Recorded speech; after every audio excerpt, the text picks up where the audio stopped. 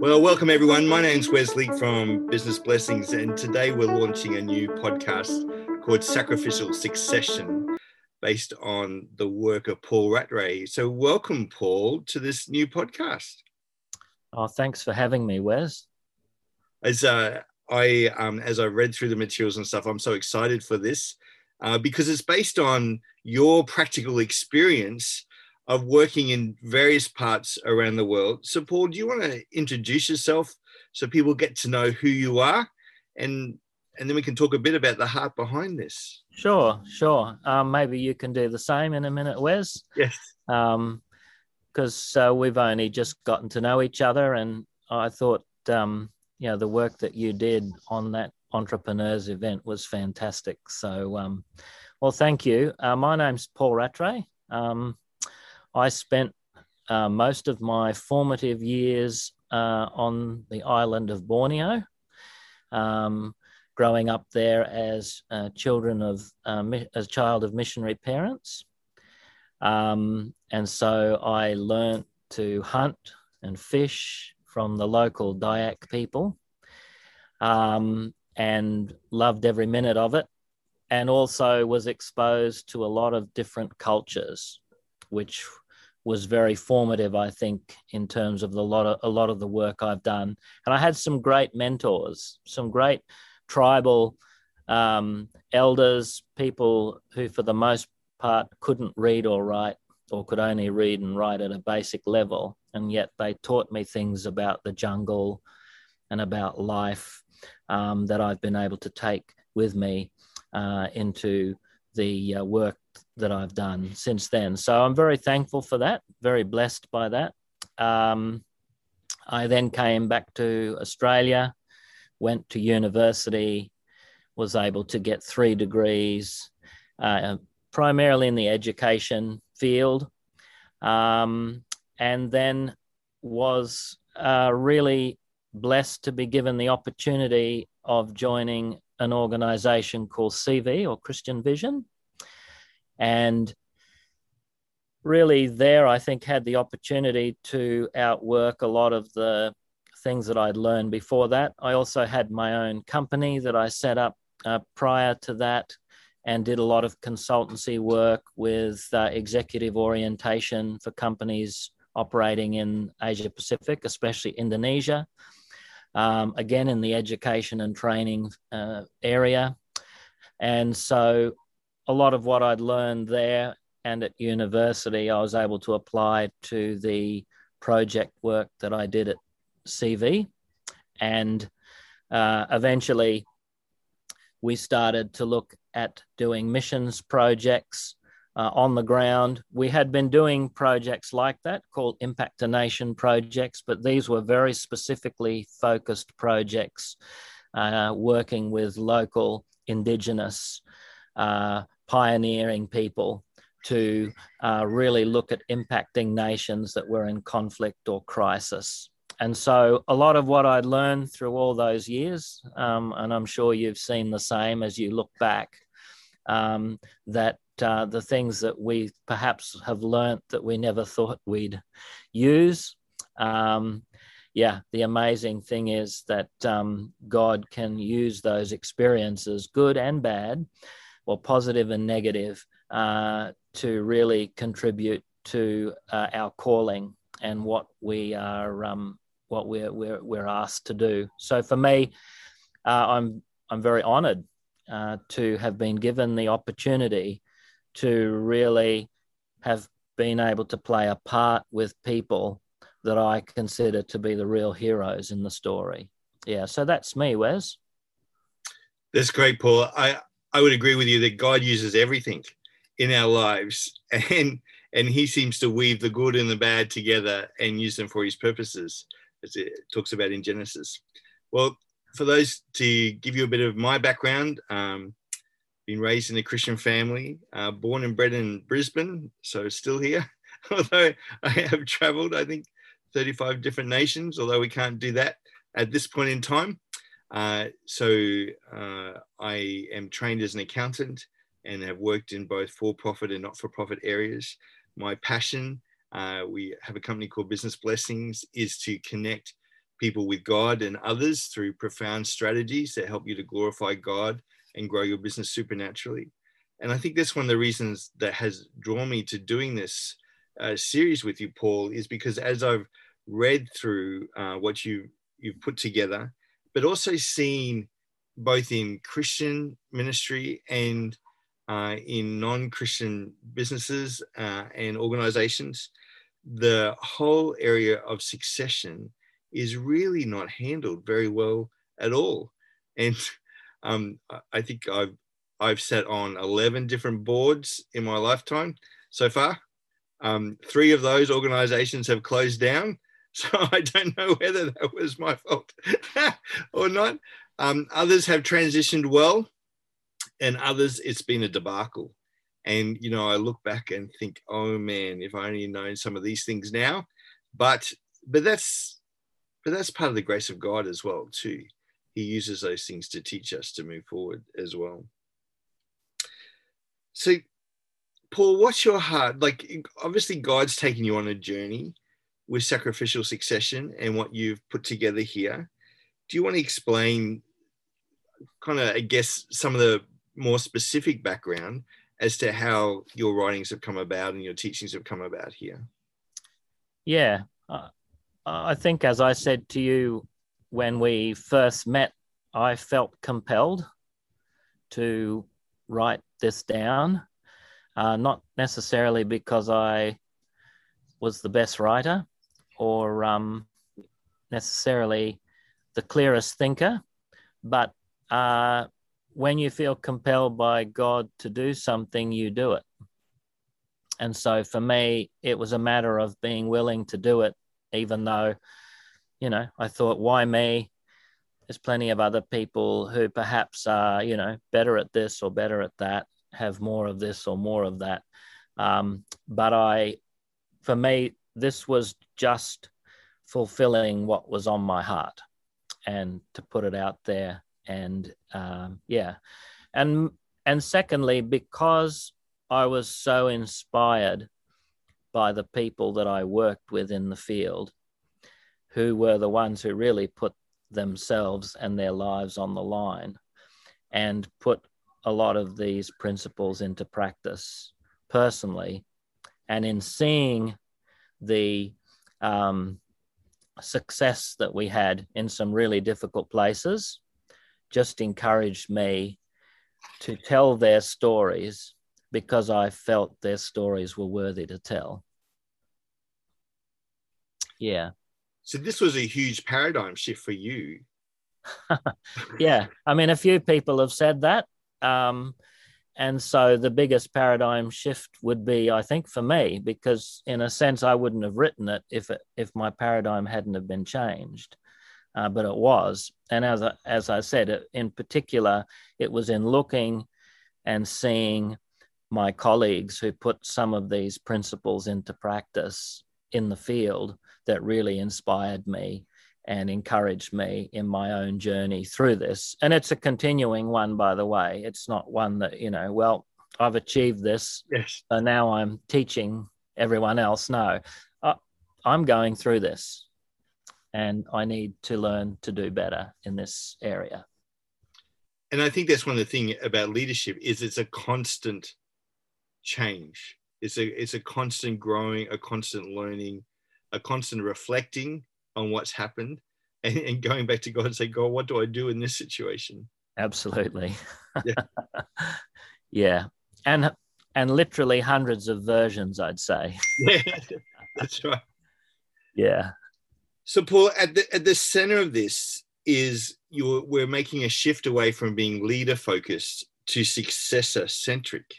Now, that's a huge change, because pretty much every organization I've worked in or been involved in, it's all been about the leader and not about succession. Yeah, and I don't think that we necessarily do that intentionally. I mean, some do. But, you know, many of us have been, you know, inspired or encouraged by thinking about servant leadership. And, you know, there's various views and writings on that. But even servant leadership doesn't really provide a successor-centric view of the world. And so I would say that, I arrived at that challenge because of a crisis. And I doubt if we had not been faced with a crisis that I would have been, really searching and crying out for something else. I would have used the skills that I had, having been to university, studied a lot of these things, as well as run my own projects previously quite successfully in the Asia Pacific, in particular, China, Indonesia. I would have used that, that quiver of skills to do what I thought. And that's pretty much how I was doing things, praying, yes, but it's when we as an organization were faced with a crisis that we didn't have an answer for. That was when I said to the Lord, I don't know what to do here. This is a dead end for us unless there's something dramatic changes. And that's generally the time when God works. He gets us to the end of ourselves and says, okay, you ready to listen to me now? Yep. And then go from there. Well, Paul, do you want to explain a bit about the project?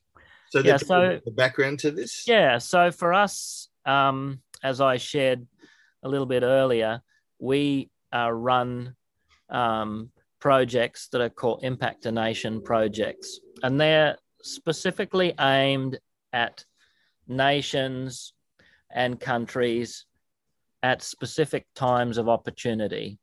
And by opportunity, to quote our founder, Lord Robert Edmiston, that's often within crisis is where opportunities arise. And, he's an entrepreneur with an accounting background. There was a few similarities there, Wes. Yes. And that is that where crisis is occurring, especially where people are suffering, that's where God's heart is. He wants those people to be touched and impacted. And so for us, that's actually an opportunity for us to be used by God. And so that's been the case around the world in many places, Africa, Latin America, Asia Pacific. In this particular case, it was in one of the world's newest nations, and that's East Timor, literally on our doorstep, where more than a third of the people had been killed in a civil war and genocidal conflict. And so we were there. We were called to impact that nation. We had been there since their independence. And the challenge that we faced was that the country's president had personally and on the record publicly threatened to expel the 100 foreign workers that we had working in the country at the time.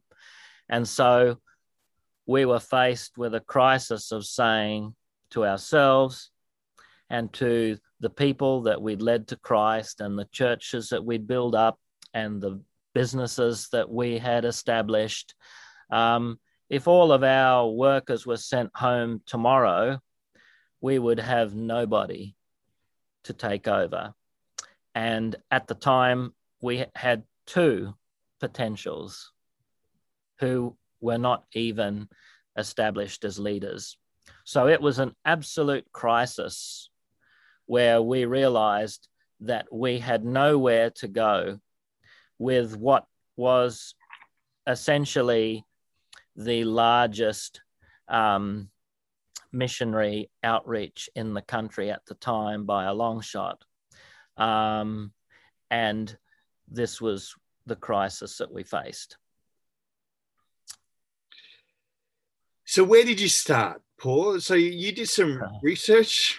Well, where I started was really just to go back initially to some of the research that I'd done for my doctorate and for my university degree. I was also a lecturer and convener at Griffith University in their languages and applied linguistics area.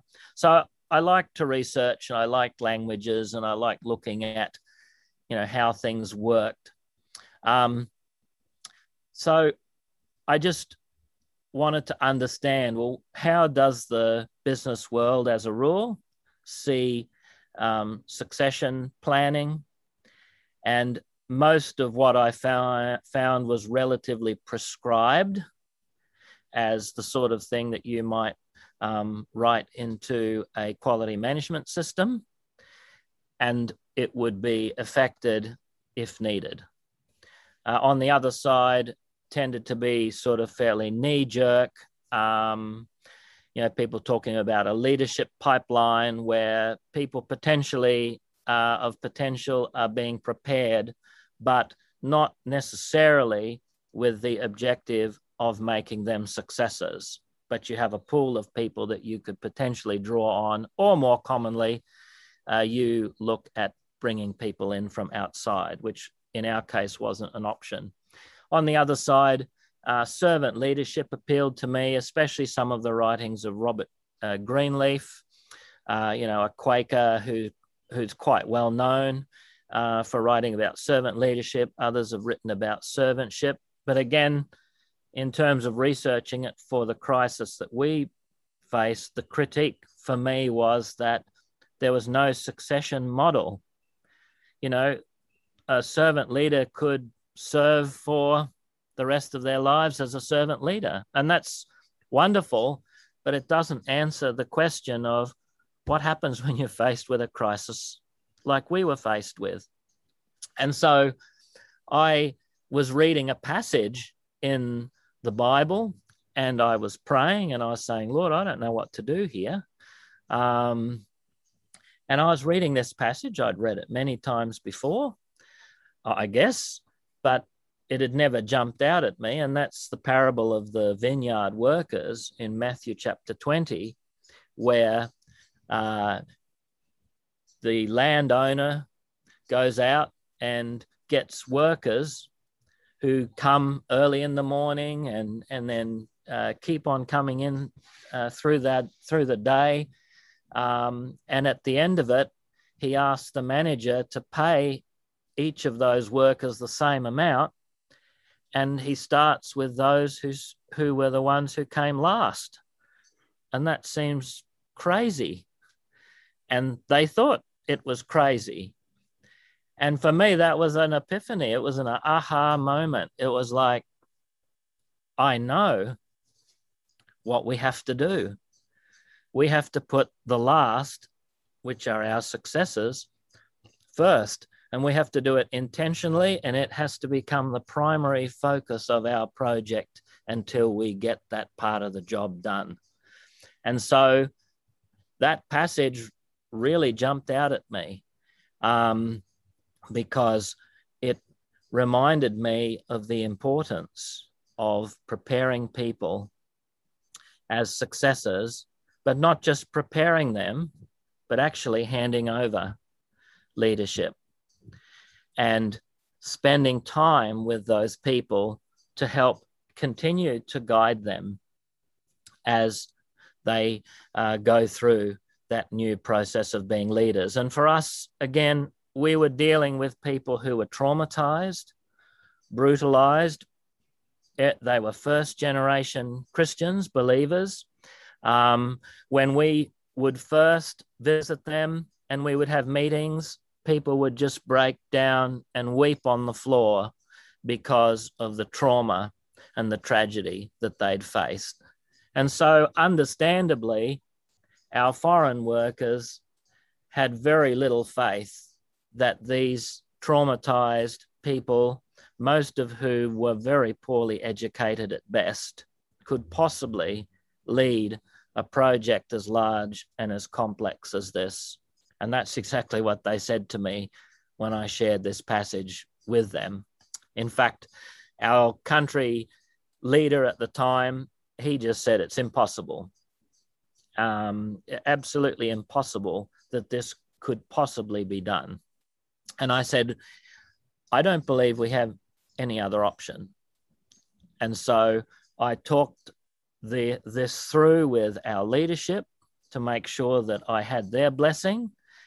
And they said, yep, go for it. And so we did what we did.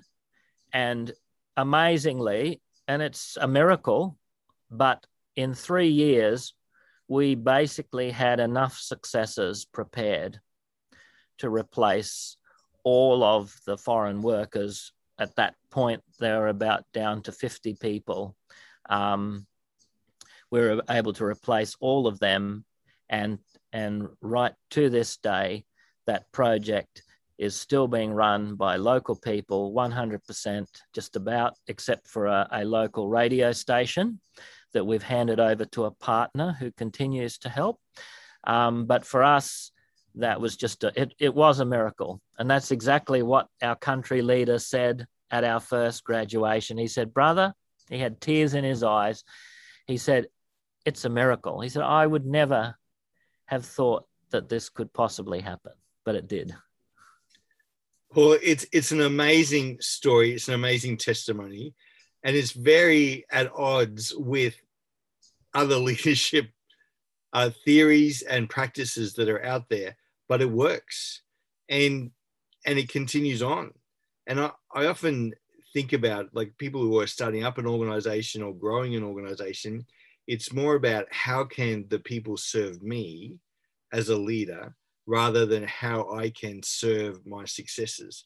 And even having the thought of succession right from the start. I mean, you guys were forced into it because you could have lost all your work in that whole country. So you kind of, your hand was forced a bit. Where our hands are not forced, we tend to focus on ourselves rather than others. But it's a huge change in thinking. Absolutely. First in me. Yeah. And it always has to start with us as well. One of the things that that really stood out to me is the quote in the paper by John L. Williams, Confucius is a Mencius and the Notion of True Succession, saying that is observed that only when a successor is directly influenced by their predecessor can a transition be called a true succession, sorry. And like, the more I've been thinking about that, often when it comes to succession, we cut the leader off and move them out of the position. And then the new leader comes in and has the freedom to do whatever he or she would like to do. But that doesn't always work. Sometimes it does, sometimes it doesn't. But so it's a fascinating statement that there's true succession is when there is some direct influence by the predecessor. Yeah, it's interesting because it's by only, I mean, it's only a philosophical paper. He's a philosopher and he's writing a philosophy of leadership in a sense. And he's looking at, Confucius and Mencius were two great Chinese philosophers who had a great deal of wisdom. And whether whether Mencius was directly influenced by Confucius or not is his, it's his treatise. He's sort of discussing that philosophically. But you're right. For me, that's the same thing jumped out at me as well, is that it's to directly influence. And it's true that it doesn't work in all cases, because if you have a bad leader, yes, you want to get rid of them. And that's understandable. But I think that there are many cases when the way that transitions are run, I wouldn't necessarily call them successions, but the way transitions are run is that essentially you get someone else in once you've got the other person out. And like I said, if it's because there is bad stuff going on, or it's, the person is becoming a malign influence, yes, that's necessary. But oftentimes, I believe it's because it's been left too long. That person could have played a much more positive role if they had been preparing a successor earlier on and spent time helping that person, guiding that person, leading from behind, rather than, in a sense, simply being cut off because they had taken too long and everybody was, more than ready for them to be gone. And again, the inspiration for me is, believe it or not, the Trinity. Yes. Because, Jesus said, as the Father sent me, so I am sending you.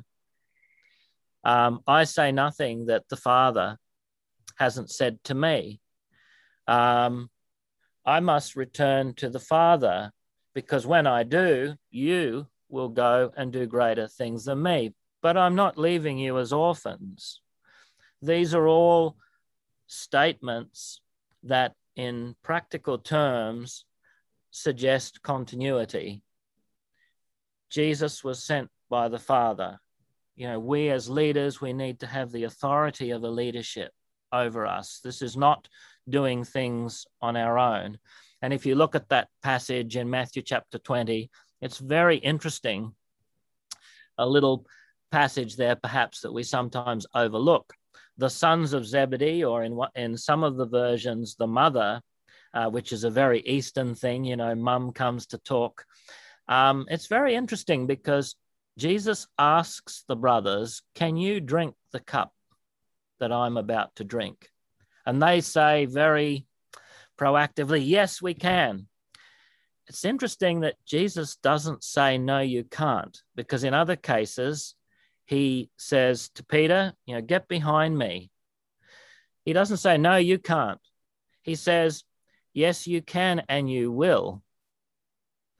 But whoever sits on my right hand or my left, that's up to the Father. That's up to my Father, the ones who are in authority. So these decisions are not made about our successors just by us. It's made by us with the authority of our leadership involved in that. And I believe in practical terms, that's what Jesus was talking about. It's not just my decision. Yes, you guys are capable and you will be part of this, but it's not my decision alone to decide who's going to succeed me. And so these are the principles that we've put into practice, because I believe, even though a lot of these things are often looked at theologically as, the way the Trinity works, to me, this helped me understand the Trinity a lot better when I looked at it in practical terms than when I looked at it sort of, I guess, just in theological terms, because a leader who's able to hand over but continue to help guide the next generation, their successors, who are also doing the same thing with the next generation, to me, that's a really important relationship. And I think it's critical. We've found it critical, especially when the next generation, they're not professionals. They're people that have come out of crisis and conflict, and they need to be guided and helped in their role. And that's the role of the Holy Spirit in our lives. He's our helper. He's our guide. He reminds us of the things that we've already learnt. He teaches us, but does not, in a sense, override our leadership. Yeah. He works through us. And so again, these are really powerful principles that we learned together as we worked through this in the field in some really difficult and hard places. So, Paul, really, Jesus had succession in mind right from the start, didn't he? Like, we're talking about the Trinity here, God, Jesus, the Holy Spirit. Like, right from the start, he chose the 12 to train them up, because he knew there would come a time when he would leave. And He knew he had a short period of time, 3 years, for doing that as well. But yet, the impact that those 3 years have had has been incredible. Yeah. And his foresight, of course, is better than ours. Yes. But absolutely. And he said that time and time again to his disciples, that at least 5 times it's recorded that I'm not going to be here forever. I'm going to be gone. And in that passage again in Matthew chapter 20, he says, I'm going to be going up to Jerusalem. We're going to go up together, and I'm going to be handed over. And so he was just, again, warning them and preparing them. And that is also a principle that is often not applied. And you mentioned you've sat on boards and been involved in transitions. How often has this been communicated in a transparent way to everybody that needs to know that actually a succession or transition's being planned, and the people that need to know about it sometimes? Often this is kept under wraps. And so Jesus was very open and transparent about it, because you'll note later in the passage where there's a bit of a dispute, which happened a few times, about who was the greatest. It's interesting that, the brothers tried to come to Jesus alone. Yes, he talked with them about it, but then he talked openly with the group about it, so that it was all upfront, transparent, above board. We did that. And so in the case of East Timor, a lot of people, even within our group of leaders, said, if you talk about this openly and publicly, we have a lot of enemies in this country. And, we had a parliamentary inquiry raised against us. We had investigations against us, including court cases. So there were a lot of people in the government, in some of the large church institutions, who were not favorably thinking about us in any way, shape, or form. And the concern was, if you talk about this, these people are going to find out. And I said, we do need to be mindful about some things, but I said, my view is we need to be open and transparent, so all of the people that need to know about this find out in the right way, rather than find out from second or third hand information. And so what I did in a practical sense was, I met with the leadership first, the top leadership, and we talked through that. Then we met with the next tier of leadership, the successors that we were preparing. And then I talked to every single person in mass meetings in our organization and church about our plans. And to be honest, initially it went over like a lead balloon, because there was very little faith from our foreign workers, understandably. No criticism of them, in the capacity of our local Indigenous successors. And even more so, the local Indigenous successors were like, we can't do this. We're not qualified. We're not capable. And I said, well, this is the process that we're going to go through. And by God's grace, this is what we're going to do. We don't have any other options, guys and gals. This is where we're at with this. And if you can think of another idea, please do so. Well, as I'm sitting listening to this, I'm thinking every leader has a time limit on their leadership. So whether they're appointed to a church for a period of 5 years, or they're appointed, a CEO has a contract period, all those kind of things. And often, like I can remember in one situation on a board, we were transitioning out a pastor after 27 years of being in ministry, and we had 3 years to go. He'd set a deadline, and we called in the denomination because the denomination was going to appoint his successor, and 3 years out. And I said, okay, guys, we need to start a plan. And he said, well, I said, what's your plan? He said, whereas we're normally sitting here when a leader has fallen or something has gone wrong in the congregation, we've had to pull a pastor out and we're making a decision who's going to stand in next week, not who's going to stand in 3 years' time. But even CEOs who come into a new organization knowing that they've got a 5-year contract, they don't think about their succession. They think about how much I can earn during this period. Like, let's get blunt about the financial impacts and how I can better myself so I can get ready for the next leadership role I have, rather than for how do I build up the leaders in my organization moving forward. So we're going to really go on quite a journey over the next, I don't know, it could be 30, could be 40 podcasts. We don't know quite yet, about unpacking this and seeing that change of focus about successes first, sacrificial succession. What's your hope over this time? My hope is that, anyone who takes the time to listen to what we're sharing would be able to walk away and really think through this and how it applies to them and their leadership in their organization. And my prayer would be is that they apply these principles in their lives and in their leaderships. It's interesting. One of the people who edited some of my early versions, she's an entrepreneur in her own right, but she's also a mum.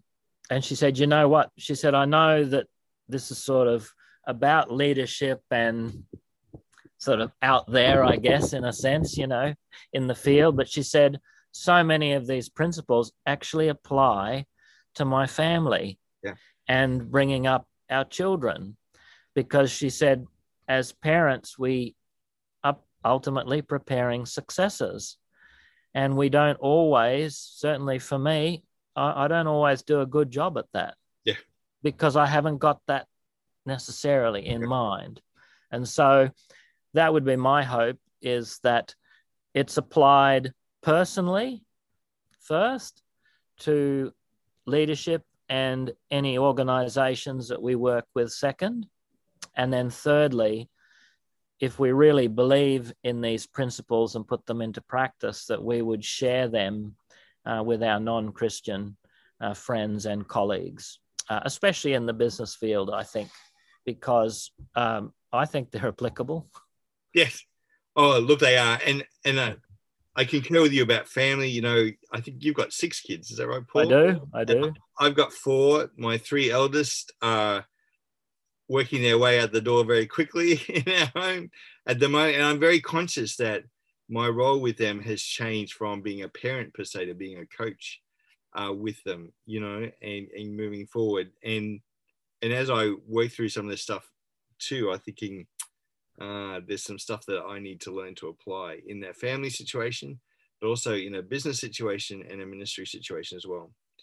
So, Paul, you've got a little devotional called The First Will Be Last, which has 31 different devotions in there. And really, that's our heart, is to unpack those over this podcast series, to go a bit deeper. At different times, we'll bring in somebody and we'll interview them as well. But we'd love feedback from people too as we work through this, to let us know. And if you've got any questions or things, to reach out to us as well. Who knows where this journey is going to go, Paul, but unless we start the journey, we won't know. Absolutely. Yeah, I think the Chinese have a proverb, a journey of 1,000 miles starts with a single step. Yeah. Well, we've started today, and I look forward to doing this journey with you over however long it lasts, at least the next probably 30, 40 episodes, and doing that. Thanks, Wes.